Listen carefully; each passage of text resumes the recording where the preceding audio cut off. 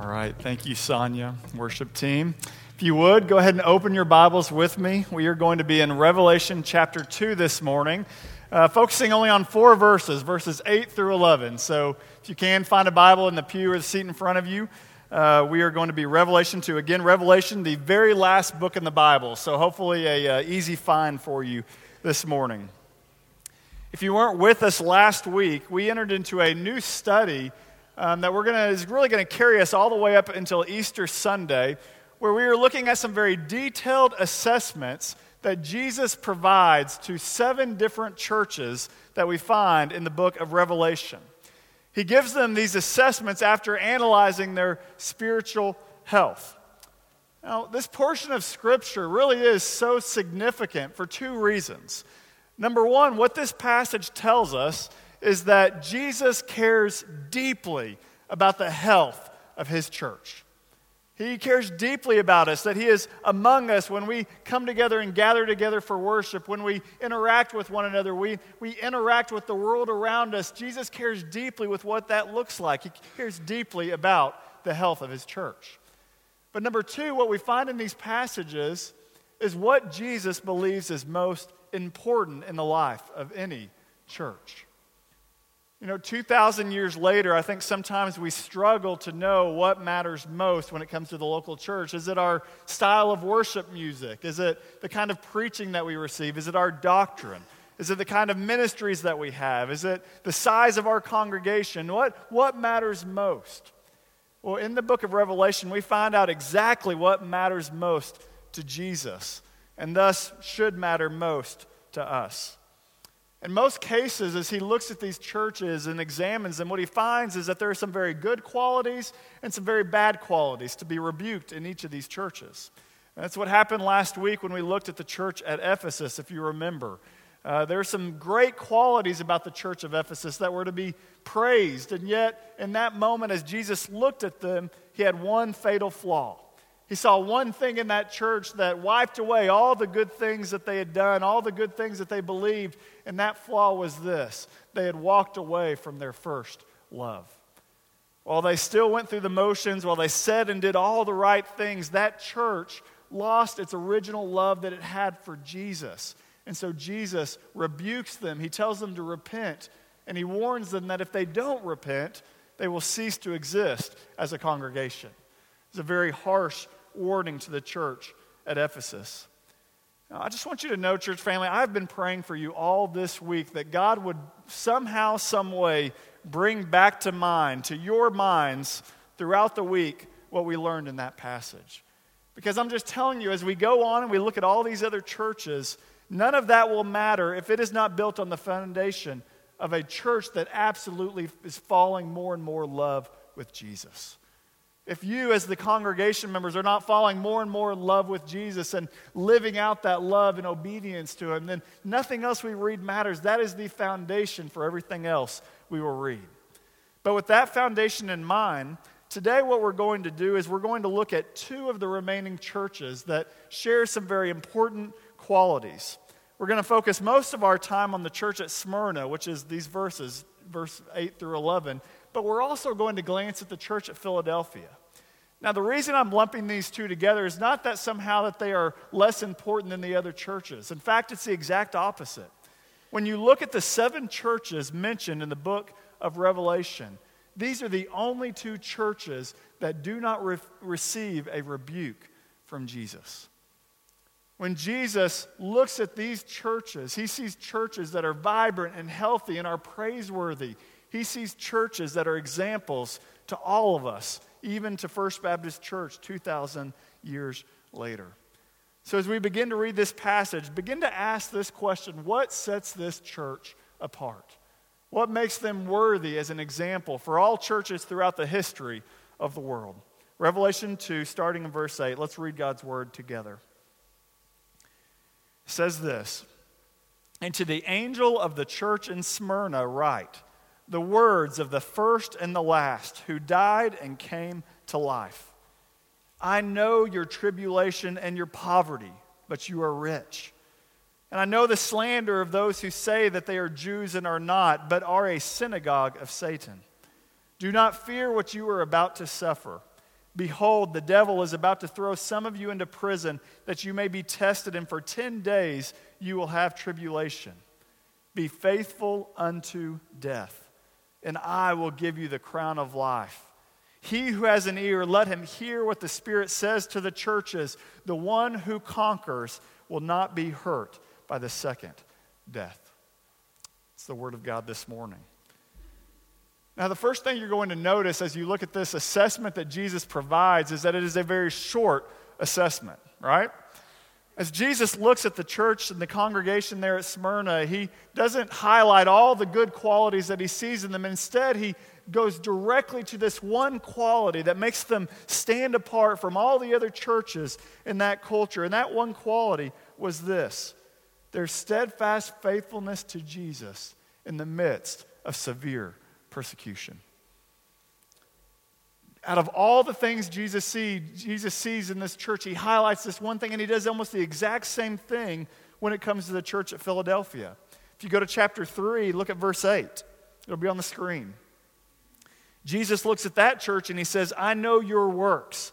Behold, I have set before you an open door which no one else is able to shut. I know you have but little power, and you have kept my word and have not denied my name. You see, when persecution comes, it reveals a lot about a church. It reveals a lot about a person. Like a refiner's fire that separates impurities from that which is of great worth, so persecution refines those who say they're part of the church of Christ.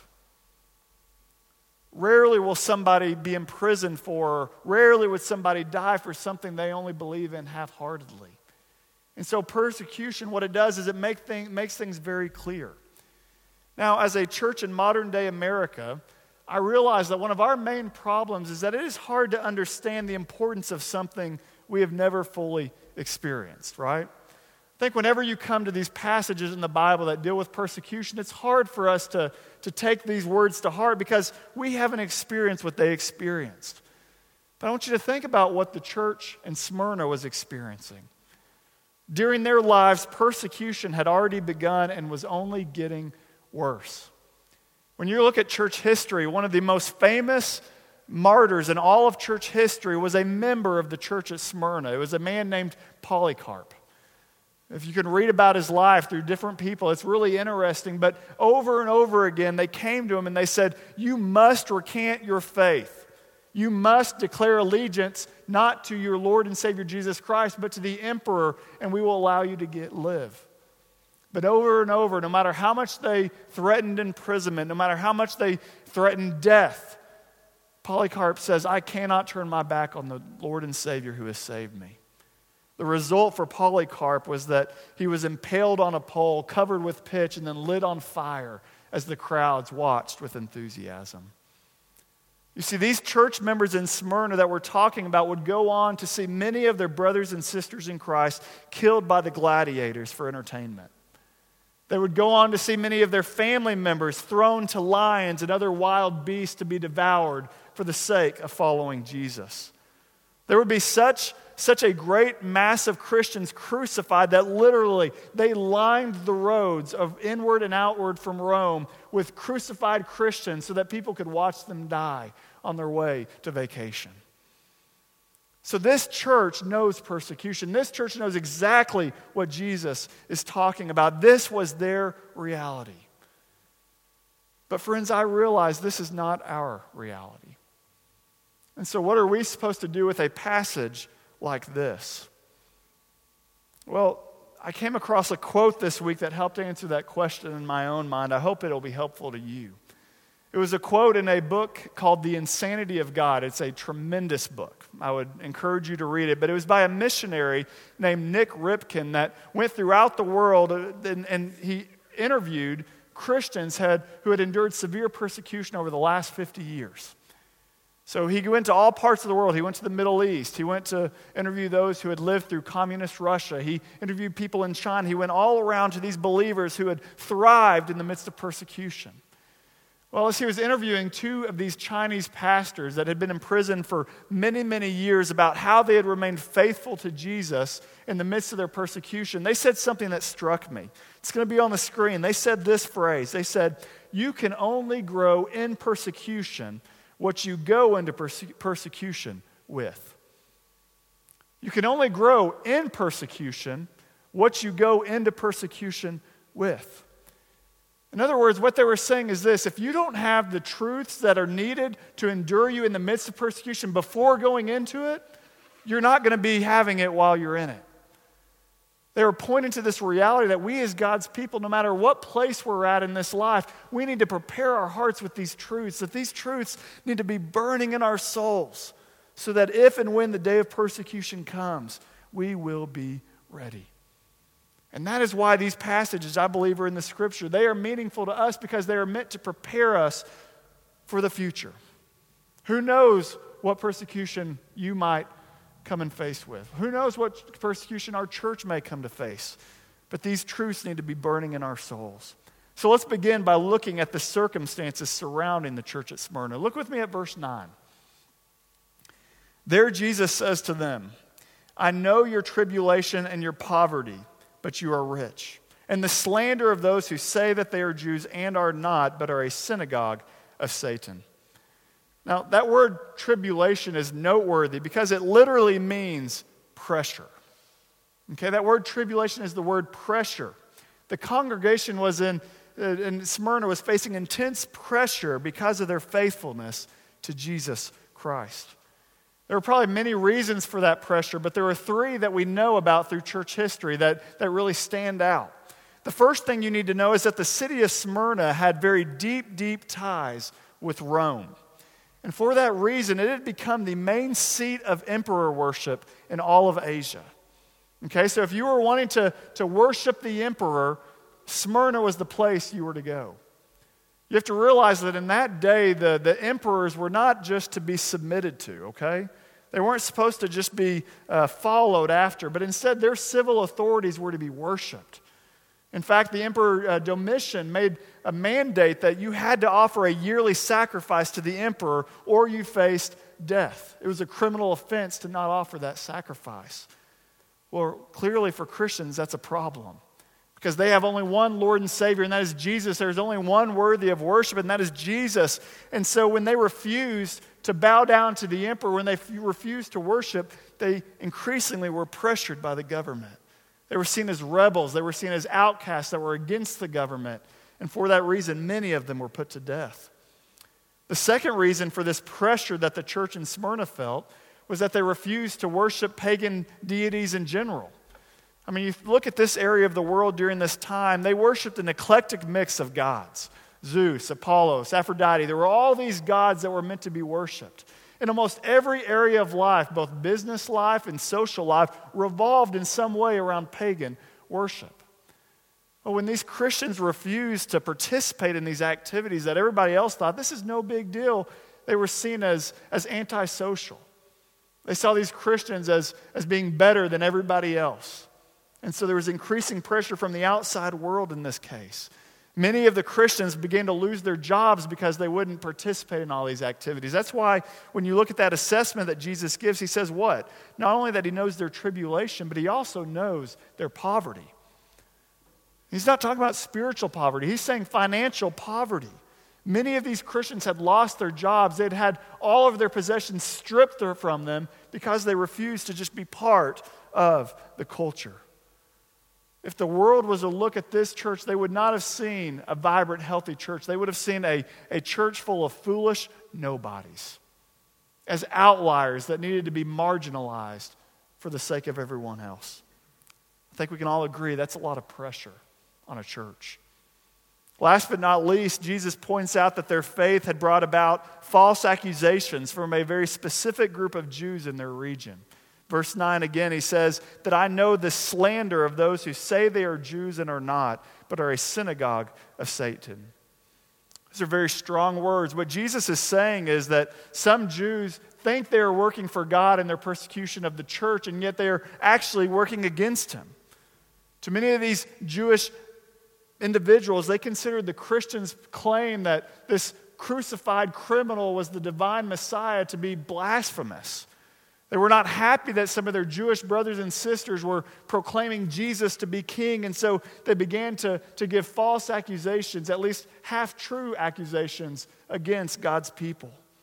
What I mean by this is this: the Christians in this day were commonly accused of cannibalism because of their view of the Lord's Supper, right? It's a misunderstanding of what Christians mean by the Lord's Supper, and so people were hurling these accusations against the Christians.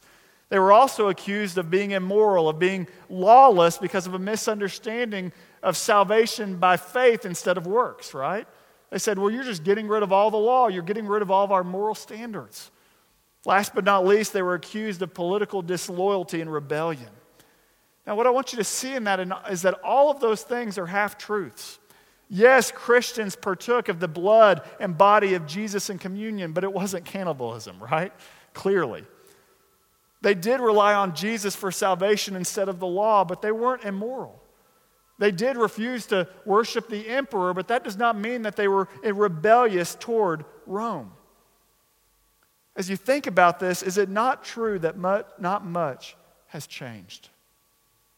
While the intensity of persecution may have lessened, at least here in America, I would imagine that at some point you have felt pressure from the culture around you to conform your faith to better fit with this city, or to better fit with the culture around us. What was happening in Smyrna 2,000 years ago still happens today. When our Christianity goes public in a lost world, they will not just write us off as being wrong. Instead, they will look at us and say, well, they're dangerous, they're evil. In our culture, it is almost impossible to disagree on anything without being misunderstood, without being labeled as hateful, a bigot, or even as evil itself. Even though we may not be facing imprisonment and jail and death, many Christians are increasingly feeling the pressure of being marginalized in their friendships, in their workplace, and even in their own families for being faithful to Jesus. So this morning, as we think about this reality of pressure, what does Jesus say to us? Well, I think he says two important things to each and every Christian that faces pressure for their faithfulness to Jesus. The number one is this. He looks at the church at Smyrna and he says, it's worse than it looks. Isn't that encouraging? Isn't that comforting? He says it's worse than it looks. When Jesus seeks to encourage the church in Smyrna, he does not give them false comfort. He does not say, think happy thoughts and your circumstances are going to change. No, look at verse 10. What does he say to them? He says, do not fear what you are about to suffer. Behold, the devil is about to throw some of you into prison that you may be tested, and for 10 days you will have tribulation. Be faithful unto death, and I will give you the crown of life. In essence, what Jesus tells them is, it's about to get worse. You've suffered already. You've stayed faithful in the midst of your suffering, but it's about to get worse. Some of you are about to be thrown in jail, and many of you are going to have to be faithful when? Unto death. He's looking at them and honestly saying, you very well may lose your life on behalf of me. If that wasn't bad enough, they're also told that their enemy is not who they thought it was. It wasn't the powerful Romans. It wasn't the slandering group of Jews. Their enemy was more powerful than that. Who is it? It is Satan himself.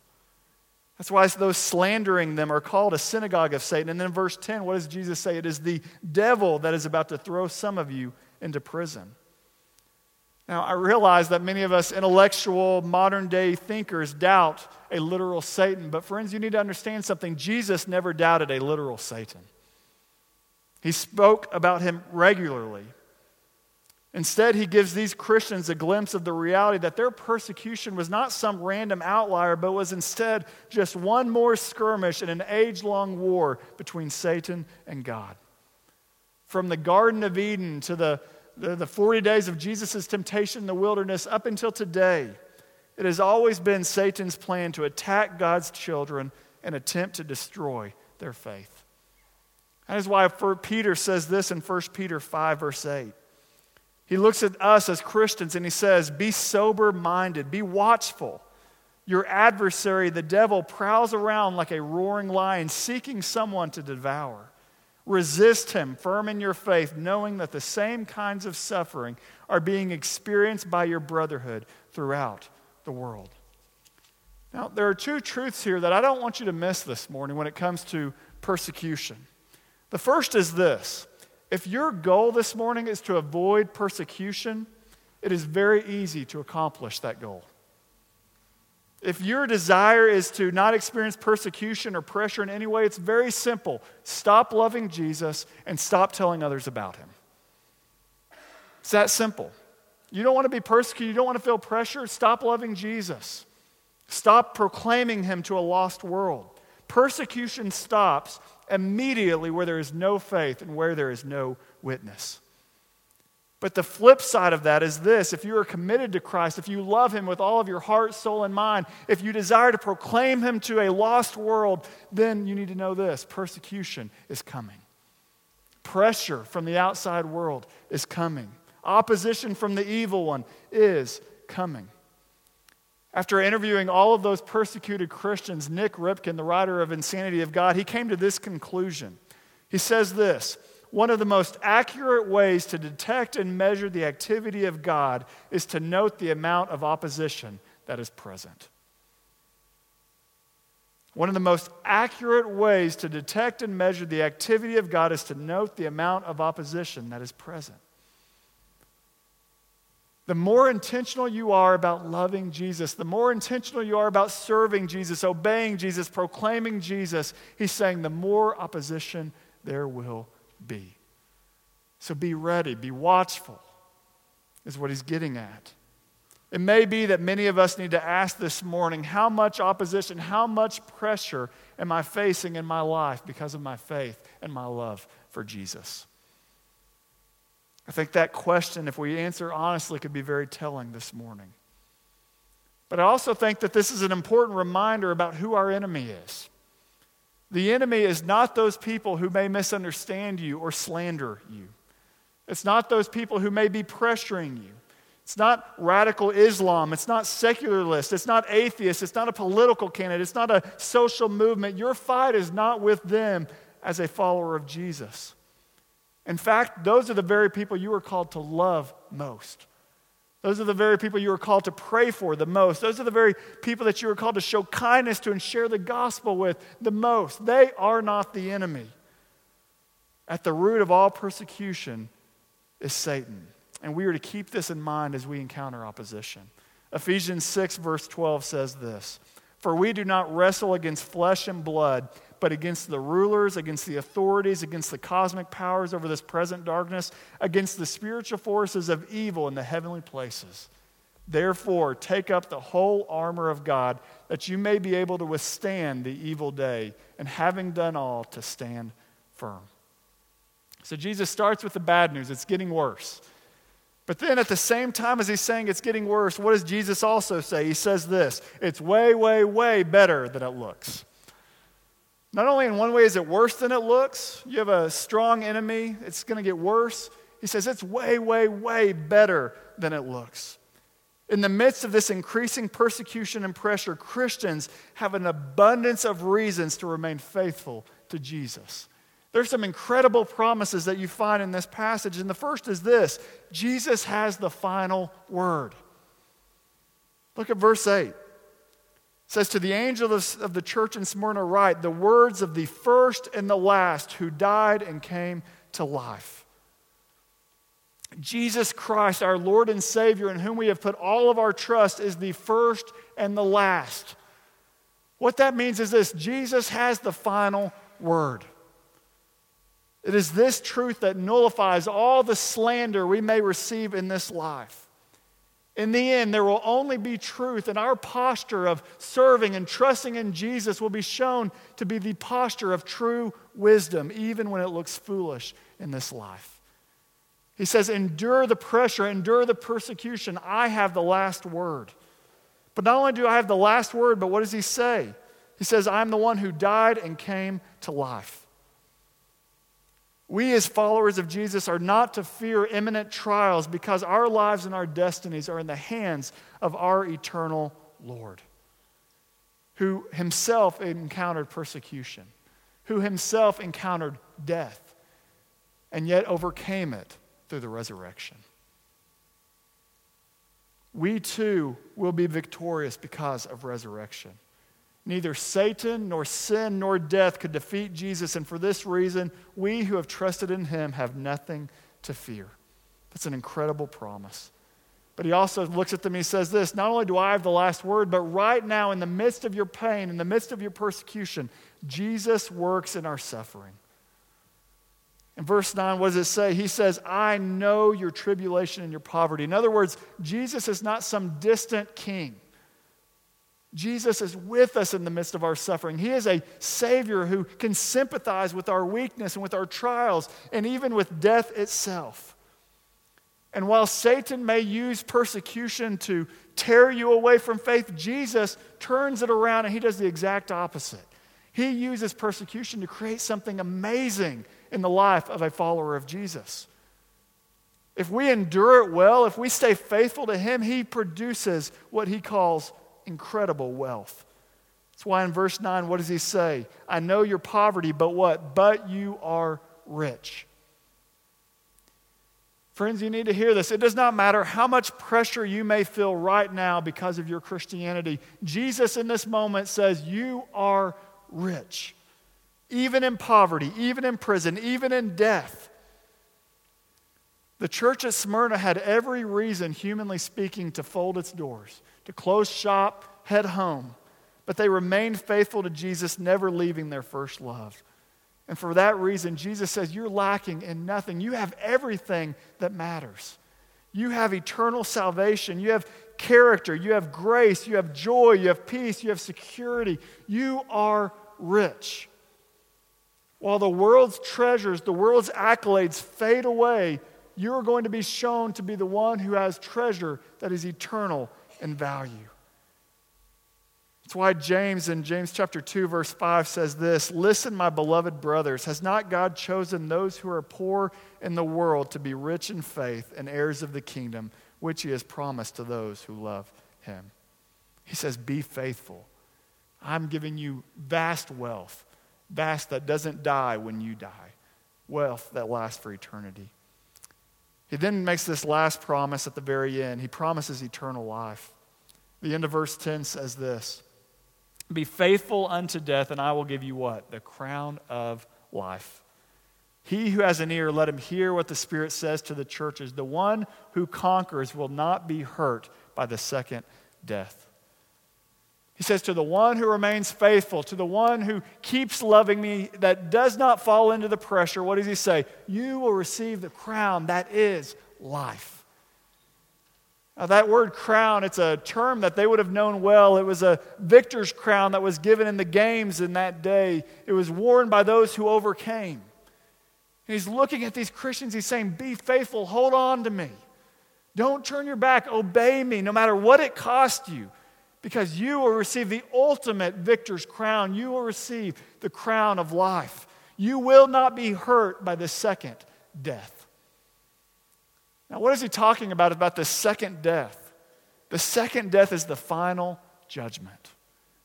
That day where every single one of us will stand before our eternal Creator and give an account of our lives and of our sin.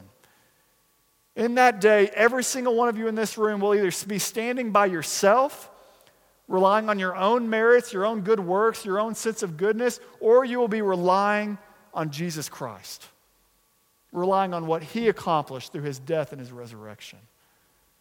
Friends, I am telling you, on that day, you do not want to be standing by yourself. Your good works do not line up with a holy God. Your sin is too great. But Jesus, through the cross, through his own persecution, through his own death and his resurrection, has given us the opportunity to have life. Jesus says, you will be with me for eternity. He says the same thing to the church in Philadelphia in chapter 3, verse 11. I'm going to end with this. He says, I am coming soon. Hold fast to what you have so that no one may seize your crown. The one who conquers, I will make him a pillar in the temple of my God. Never shall he go out from it. And I will write on him the name of my God, and the name of the city of my God, the new Jerusalem, which comes down from my God out of heaven, and I will write my own new name. Eternal relationship with God, a pillar that will never be moved from the presence of the Lord. He says that is what you get when you overcome, when you stay faithful to me. As we close, I end with this simple question. Right now, we aren't even experiencing the kind of pressure and persecution that they were experiencing, but in the midst of your own pressure, right now, are you remaining faithful to Jesus, or are you succumbing to the pressure of the world that surrounds us? I wonder what will be said of First Baptist Church San Francisco. You think about it, since 1849, this church has remained faithful. What will be said about us as we carry this church into the next generation? But friends, each one of you, I ask the same question, what will be said of you? Are you an overcomer? Are you faithful? Has he remained your first love? Or have you succumbed to the pressure? As you consider this question, consider the fact that Jesus was faithful to you. When facing false accusations, when facing imprisonment, when facing ridicule and beatings, when facing undeserved death in the most torturous way possible, crucifixion, Jesus did not turn back. He did not turn his back to you. He was faithful to you. He went to the cross and he took on himself the punishment that each one of us deserves for sin. He took on himself the punishment that every single one of us deserves. And by doing so, he made a pathway, an access to have a relationship with him so that we could be forgiven of our sin, so that we could have a relationship with Jesus that extends for eternity. Jesus did not turn his back. He was faithful to you. What will your response to him be? This morning, we're going to respond to this sermon by taking of communion as a church family. As we take communion, it is another opportunity for our church family to both remember and proclaim what Jesus has done for us. It is our opportunity to remember that as we take the bread, that his body was given for us.